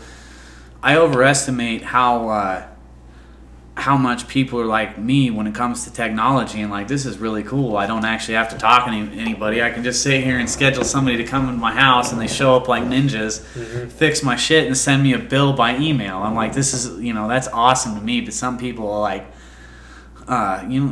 especially like people I know, like, want me to input this information for them. It's like, okay, I guess I can. Like, are you indirectly talking to me right now? Every time wait a second. Every time I need something fixed, I just call Corey. Like, hey man, I need some shit. I didn't know he had it now. I didn't know he had a business. I just called fucking Corey. No, but there's a lot of people that do it to me. It's like, it's not just you. I'm sorry, dude. I'm sorry. Hey, I gave you a cup of coffee. You're good, man. I gave you a cup of coffee, and you're on the podcast. I come over here, I'm on a podcast. I get coffee when I come over here. Yeah. But, yeah. Anyways. Technology. It's good shit in some cases. It's a lot of cases. It's good shit. Yeah. You got those. What do they say when you design a ship, you also design the shipwreck. Yeah. There's gonna be fucked up shit that comes Pretty along much, with it, and you that's just what gotta I spend a lot of time doing is like reviewing that stuff and trying to figure out better systems that we can use. I mean, I was kind of happy when I was talking to my guy the other day, and like he came over to me from Sears, and I was like, what's this at, like, Sears? He's like, this is actually pretty smooth. Like, I mean, this is a giant freaking company that's got money to invest in technology, and I piece my crap together from little $9.99 a month services online. And he says mine actually runs like somewhat comparable to what theirs does when it comes to scheduling and schedule management and stuff like that. So even though we have to use more than multiple platforms and have multiple logins and stuff, but I mean, the difference between that and like developing an entire like application that encompasses it all. I think I got a rough quote the other day, like 80,000. Are you serious? Oh, Dude, yeah. apps are expensive as Holy fuck. fuck, man. dude! If you would have said, "Hey, how much do you think it would cost to design an app for something like like a scheduling app?" It's not just scheduling. I would have been it's like scheduling, parts tracking, GPS integration, like how like Domino's has like where you can call up and freaking. They're like, your order is here. It's being made by...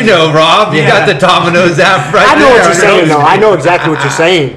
Like, dude, if I would have had to guess, like, hey, how much you think it'd be to get an app like that? I'd have been like, $500 $5 grand. Dude, apps are You said ridiculously 80 expensive, grand? man. Yeah. Yeah. That's why I always laugh when people are like, "Oh, why don't you get a MTV String Training Systems app?" And it's like, it's really It's so much money. It's that much more than just getting a somebody with a website. computer programming degree, like I can say, like that, it's worth it. There's a lot of work that goes into that shit. You know, Is it that much more involved than like a website?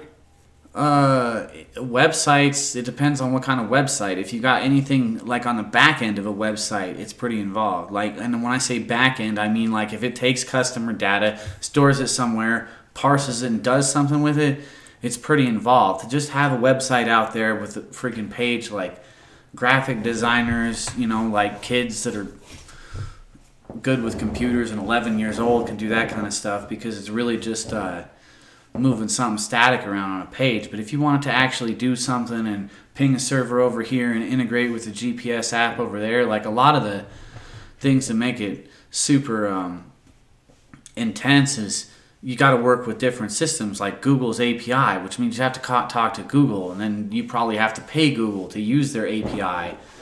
And API is like an interface that allows you to use their app with your system. So do I know the theory, like I haven't actually done a lot of this stuff in practice, you know, a little bit. I mean, we brushed on a little bit of it in school, and I mean, you know, we made some video games and stuff like that from scratch and did some of this stuff from scratch. But yeah, it take people a whole semester, you know, to get like a GPS function up and running, or you know, this and that up and running. And a lot of it's testing. Like there's like the reason that Windows doesn't get redone and they just keep stacking on top of it is because they say if they print out the freaking code book, like the lines of code, and like on paper, like it would fill like a house about this size. So they're not starting from scratch and writing a new one. They're just patching the shit that's there, because you just can't do it in a lifetime. Yeah, I think as a whole we take for granted the, you know, our fucking phones and what we can do, and how great they are, and how like you just think it's so simple because you just push a button. Yeah. And like your navigation app, you know, like Google Maps is the shit. You know, it's better than Apple Maps. It's awesome. Because, you know, Apple Maps, you know, they're more on the privacy side of things, so their maps aren't as good. Like I navigate around for a fucking living, so I've used Waze and Google and Apple. Like Google Maps is the shit. Yeah. There's very few places I can't find. Even when I'm way out in the sticks in Colorado, like if I know I'm not gonna have signal somewhere, if I'm going to like fucking Nucla or, you know, someplace just it smells like fucking crystal meth and incest out there, there's just nothing, right? Yeah. If I pull it up ahead of time, someplace where I have signal, and then I can like screenshot it and I have the directions. But yeah, it finds shit, dude. Like it's pretty goddamn impressive how that all works. Yeah. And you just take it for granted. You're like, oh yeah, just type it in and it works. Yeah. Yeah. There's a lot of, I mean, with the website stuff too, you can like WordPress is really good because you can just use fucking plugins. That's what we use for Grumpy Guy. Yeah. I say we, but we don't. So if you're, and plugins are kind of like apps for the website. You know, it's kind of a good way to describe it. You got like your WordPress website, and then you can use the different applications that you can plug into it. And so you can, if you're programming a site from scratch to do a bunch of that shit, like you can. It's fucking super involved. But if you kind of like what you're saying though, you do with instead of having like an app and spending all that money, you're able to kind of like take a few different things and integrate them together for your own purpose. And so you can kind of do that because, man, like I've seen websites, like, dude, the prices come down so much. I mean, back in the day, like, $80 grand for a fucking website was nothing. But like, I mean, I spent like, you know, $2,000 for my recent website update. That's about what I spent for mine. Yeah. Yeah, and that's and it has a bunch of stuff, but a lot of it's freaking professional too, like pretty. Yeah, it's just a WordPress site with like fucking plugins and stuff to make it work, and it looks great, but. It's a lot of programming is just like stepping off the backs of what other people did, and that's kind of what I was like saying. Like a lot of the reason that it's that way is because you have to talk to these giant companies that own the technology, and they're going to want licensing fees. Like there's not just going to give you access, the master keys to their stuff. They are going to charge you, I don't know how much, but you know, to be like here, and you know, then they send you a list of like how you interact with it, like what calls and stuff you do to interact with it, but yeah. This is like probably one of the most non-jiu-jitsu podcasts I've done. No. We very rarely talk about Really? jiu-jitsu. Yeah. We call it the Grumpy Guy Jiu-Jitsu Podcast. No, we just call it. Yeah, we do call it the Jiu-Jitsu Podcast. But Yeah, Grumpy Guy BJJ. if we had to go a percentage of how much we actually talk about jiu-jitsu, it's probably like Yeah. 20%. Yeah, it's not a large. It's not a large.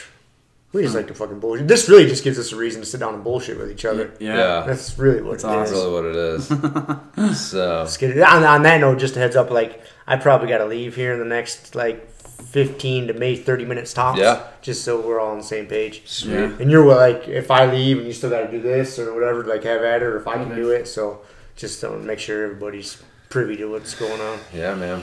You go. You going in tonight? Yeah. Yeah. You're going in tonight. Fuck yeah. You guys going to be in there for beginner class or just showing up for Nah, open open mat? mat. Open mat, yeah. 6:30? Fuck class. I don't do class anymore. Classes for losers. Class is for losers. Yeah, dude. I don't need somebody showing me shit. I'm only partially kidding. Behind every joke, there is a touch bit of truth.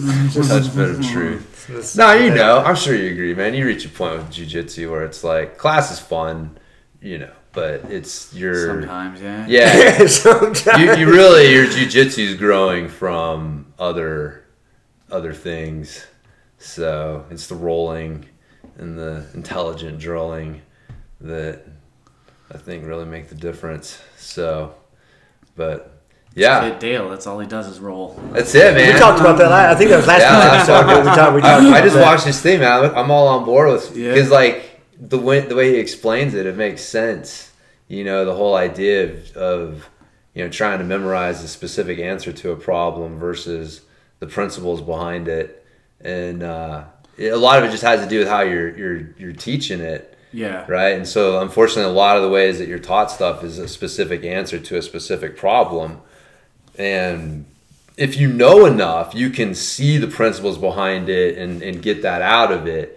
But, you know, there's if the whole like idea of building muscle memory it's tough. Like you need to do so many reps to do it. So your better bet is to focus on those principles rather than specific answers.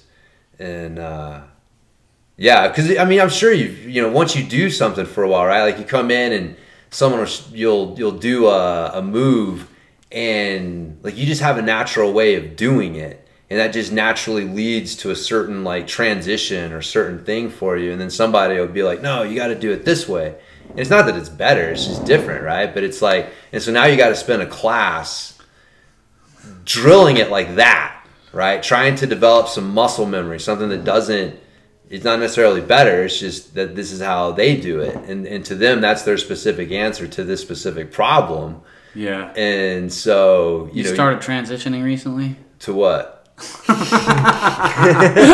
Transitioning? Don't get James talking about fucking transgender transition and shit. Yeah, man. We'll be here for another fucking hour easy. Dude, I've been transitioning for the last several years, slowly.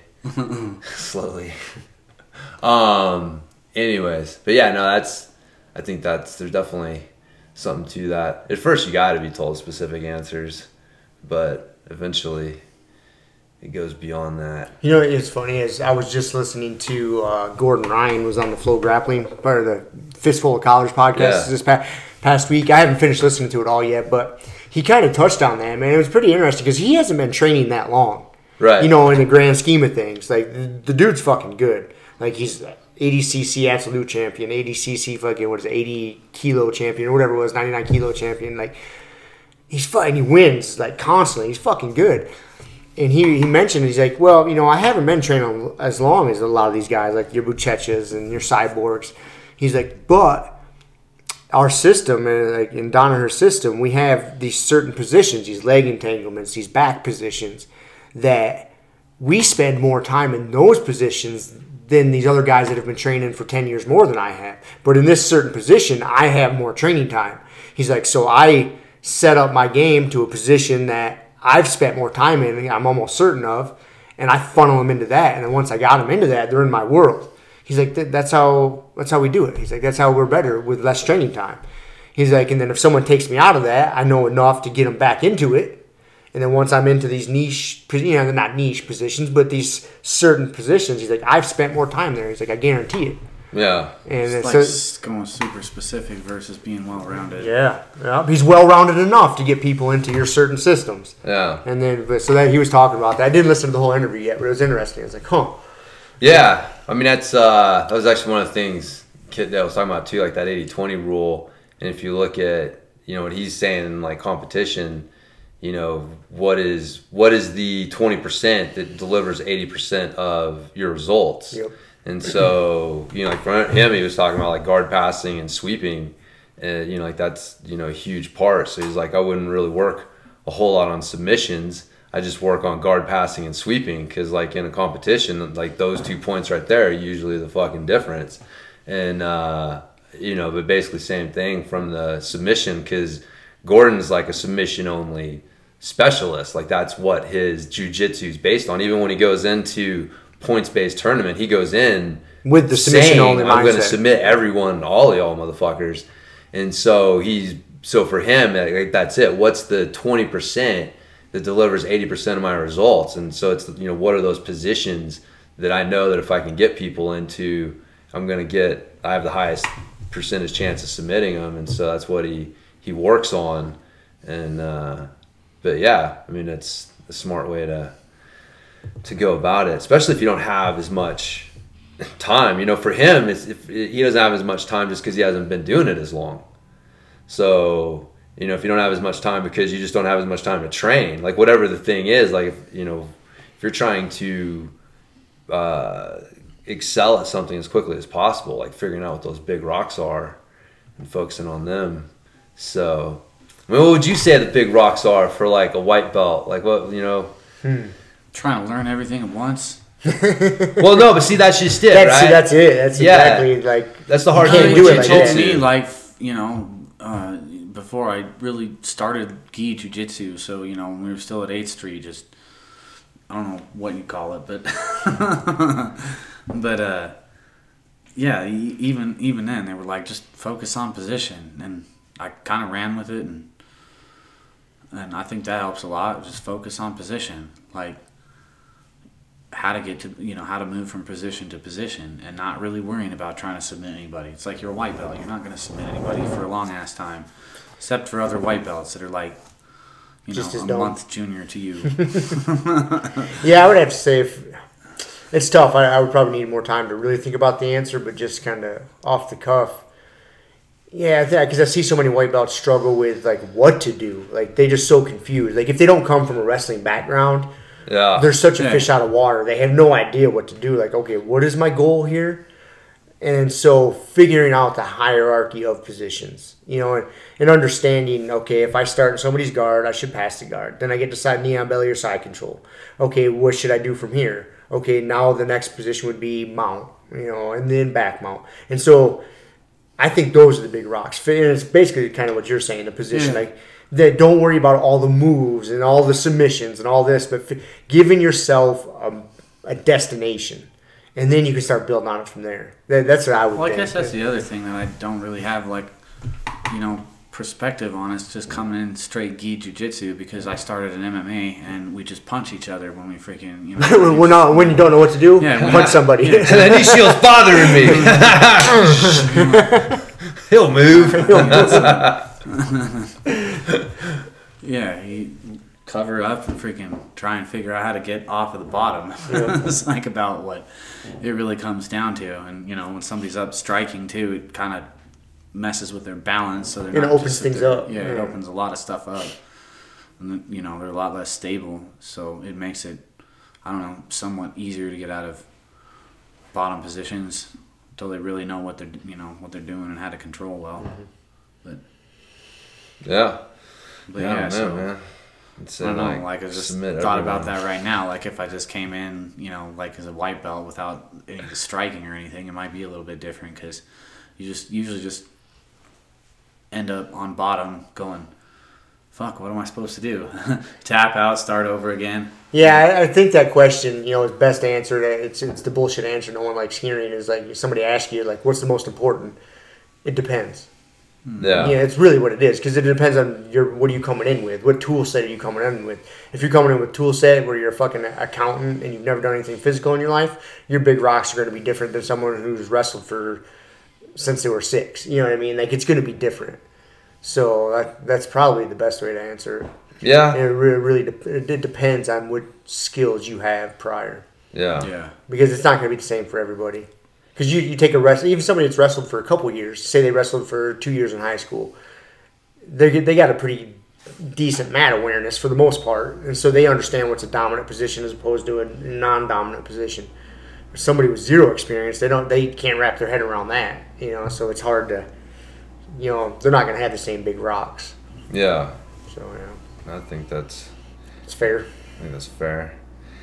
Yeah, I don't know, man. I don't know what I would say. I think fucking passing, you just gotta get your ass whooped. Learn to get your ass whooped until you don't. Guard. Yeah, I guess that's what I really say about like jiu-jitsu stuff parallels a lot of the stuff that I do, like in the investing and the house building and stuff like that. It feels kind of the same way. You just gotta get beat up until you get sick of it and make dumb mistakes. And hopefully, they're not super costly, but it is kind of the same way. You just like make mistakes and go, oh, I'm not going to do that again.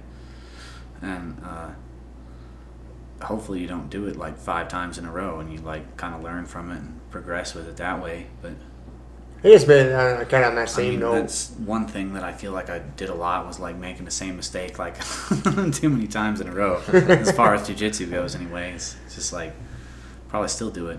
Yeah, I do it.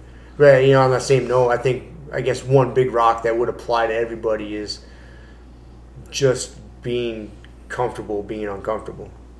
Getting used to that. Because if you can't embrace that, you're not going to make it. That's what's kicked off the last couple of years, and a lot of the stuff I've been doing. It's just like that one little thing right there is like just like step out of your comfort zone. Do not stay comfortable for too long.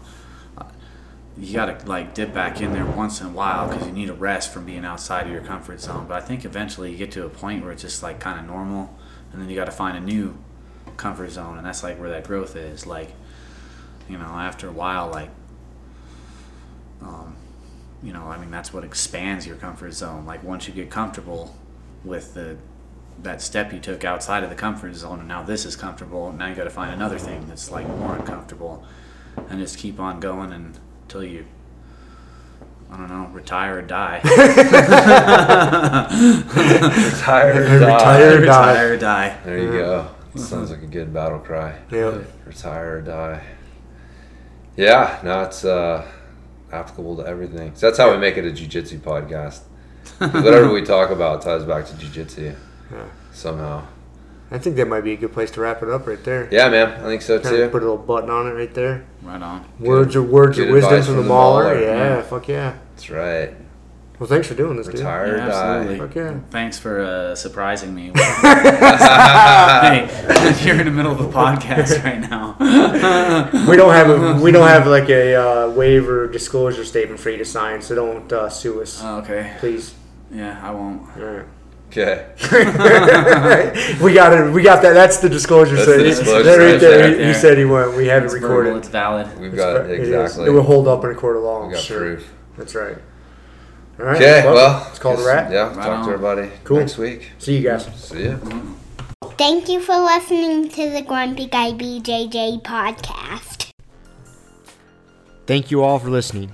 You can find us on Podbean, Apple Podcasts, Spotify, and wherever else you listen to podcasts. Please make sure to subscribe and leave us a review. It really does help and will allow us to keep putting out episodes. If you have any questions, comments, or ideas, hit us up at grumpyguybjj@gmail.com. Also, go to our website, grumpyguybjj.com, and get signed up for podcast updates and get our free BJJ Improvement Starter Kit. That's it for now, so get on the mat, train hard, and talk to you all next week. With a permanent rep, a hermit now, boom.